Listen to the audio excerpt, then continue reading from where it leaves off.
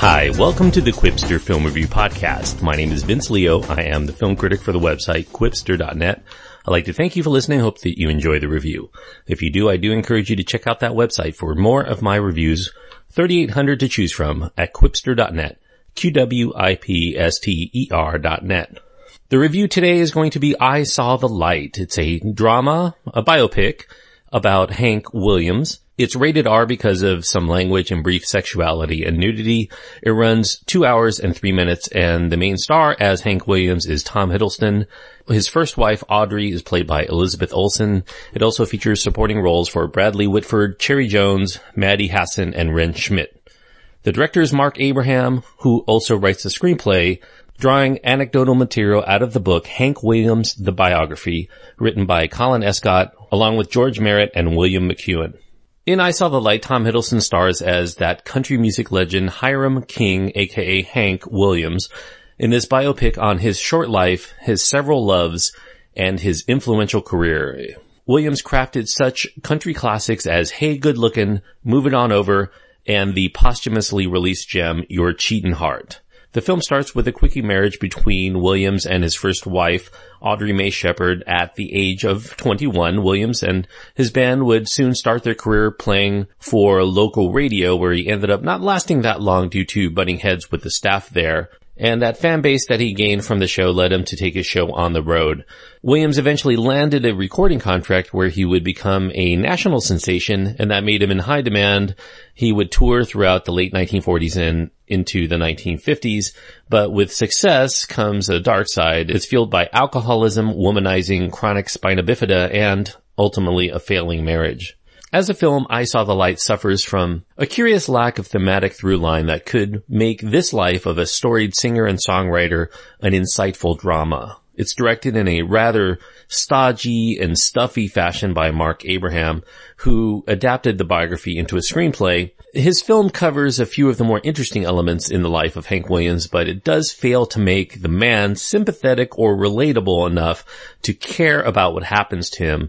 Hank Williams in this film feels more like a vessel that coasts through various events of a life without the passion or the interest that one might normally expect from someone who soared from obscurity as a poor boy in rural Alabama to ultimately playing the mecca of country music, the Grand Ole Opry in Nashville, while at the top of the country music charts in just a few short years. The film ultimately makes his life seem like a boring and troubled one, full of mostly self-inflicted misery. My rule of thumb when it comes to music biopics is that if you were to remove the concert performances from the film, would it still be an interesting story to follow? While a legendary and influential performer like Hank Williams is certainly worthy of dramatizing for a big screen film, unfortunately Mark Abraham can't find a way to string together all of these milestone moments of Hank's last 10 years of his life and make it compelling above and beyond the fact that his catchy country songs were successful.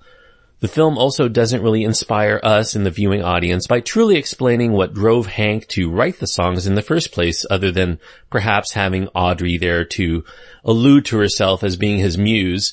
The lyrics, mostly about relationships, could certainly have been woven into the thematic fabric of his own story, but we don't even get to see him write the songs. They just seem to magically be there for him to sing when he takes the stage. Instead, we get momentary interludes of Hank Williams on stage, sometimes in good health, sometimes not, having no particular significance to us in the moment other than to enjoy the movie's covers of Hank's greatest hits. The same thing could be said of what makes Hank Williams do anything in the film, such as what inspired him to become a musician to begin with.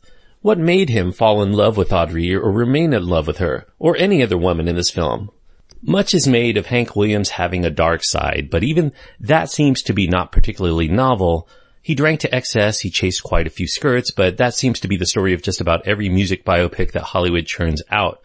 There's a scene of drunken Hank Williams with a gun, but when you find out he's just doing target practice on empty battles in the backyard while drinking, you wonder why this is even shown. You know, they try to contrive it into just another reason for Audrey to want to walk out on the marriage. Off the stage, all we really see are these inner demons, making it hard to see the light side of Hank Williams, which is kind of ironic given that the film is called I Saw the Light. The acting is also a double-edged sword.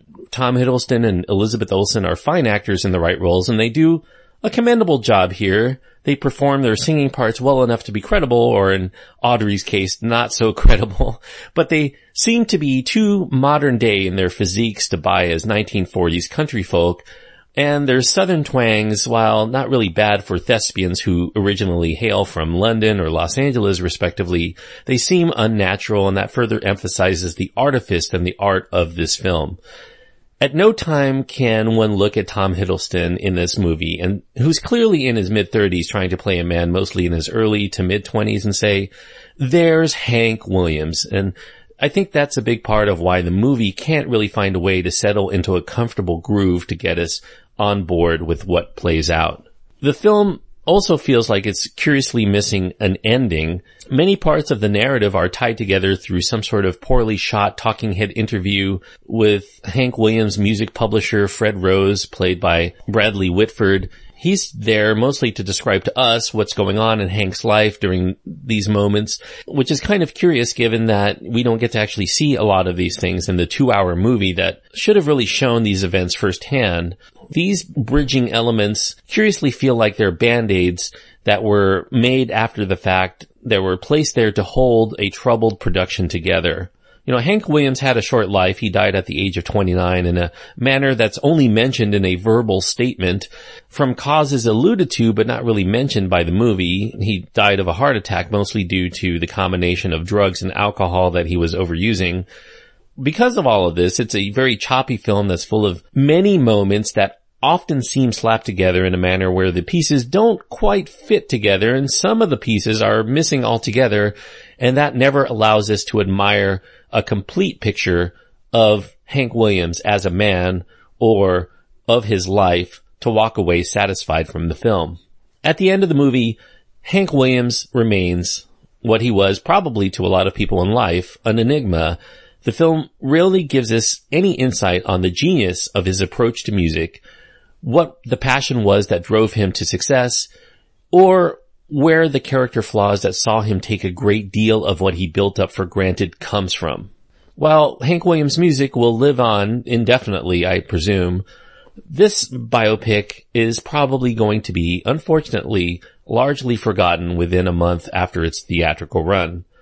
Like a well-worn Hank Williams LP pressed from the 1940s, there are too many scratches, too many pops, too many skips in the record to be able to get truly lost in the beautiful and emotional spirit of his mournful ballad. I'm giving I Saw the Light 2.5 stars out of 4, and 2.5 stars on my scale means that it had the tools, it had the talent to be a worthwhile film, but I do think that it falls short. So unless you're a hardcore fan of the actors, especially Tom Hiddleston, or you're just curious about Hank Williams' life enough to sit through another interpretation, 2.5 stars for I Saw the Light.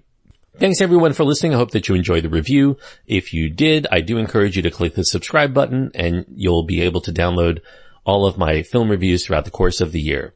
If you happen to be on iTunes or any place else where you can leave a review for other people to read about what you think of the show, please do so, because word of mouth is the best way that we can build an audience for this show and to keep it going for many years to come, hopefully. Until next time, thank you for listening, and I hope that you enjoy your time anytime you get to go to the movies, and that the Quipster Film Review Podcast can become part of that process.